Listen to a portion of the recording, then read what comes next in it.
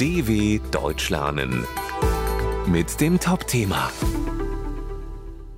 Übersetzungen verbinden unsere Welt.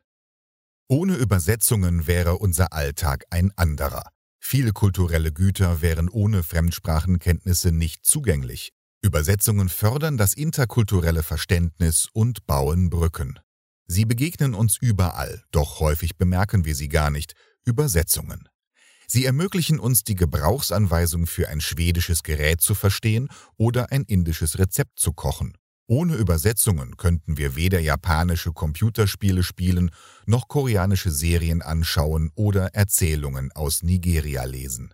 Übersetzungen helfen uns sowohl bei der Orientierung an fremden Orten als auch bei der Kommunikation mit Menschen, die eine andere Sprache sprechen.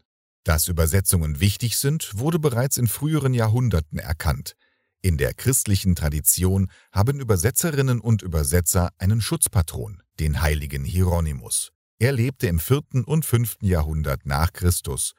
Am bekanntesten ist seine Arbeit an der Vulgata, einer lateinischen Übersetzung der Bibel aus dem Griechischen und Hebräischen.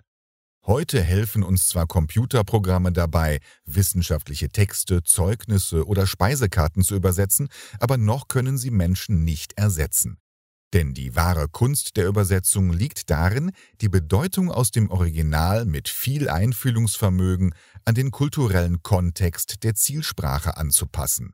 Je besser eine Übersetzung ist, desto weniger merken wir beim Lesen, dass es sich um eine Übersetzung handelt. 2020 rief die Europäische Kommission die Kampagne Discover Translation, entdecke die Übersetzung, ins Leben, um Menschen für den Beruf der Übersetzerin oder des Übersetzers zu gewinnen. Ohne Übersetzungen wäre die Welt nicht nur langweiliger und ärmer, sondern auch ungleicher. Denn dann hätten nur Menschen mit Fremdsprachenkenntnissen Zugang zu Waren, Informationen und Kultur aus anderen Ländern, so die Kommission. dw.com/Topthema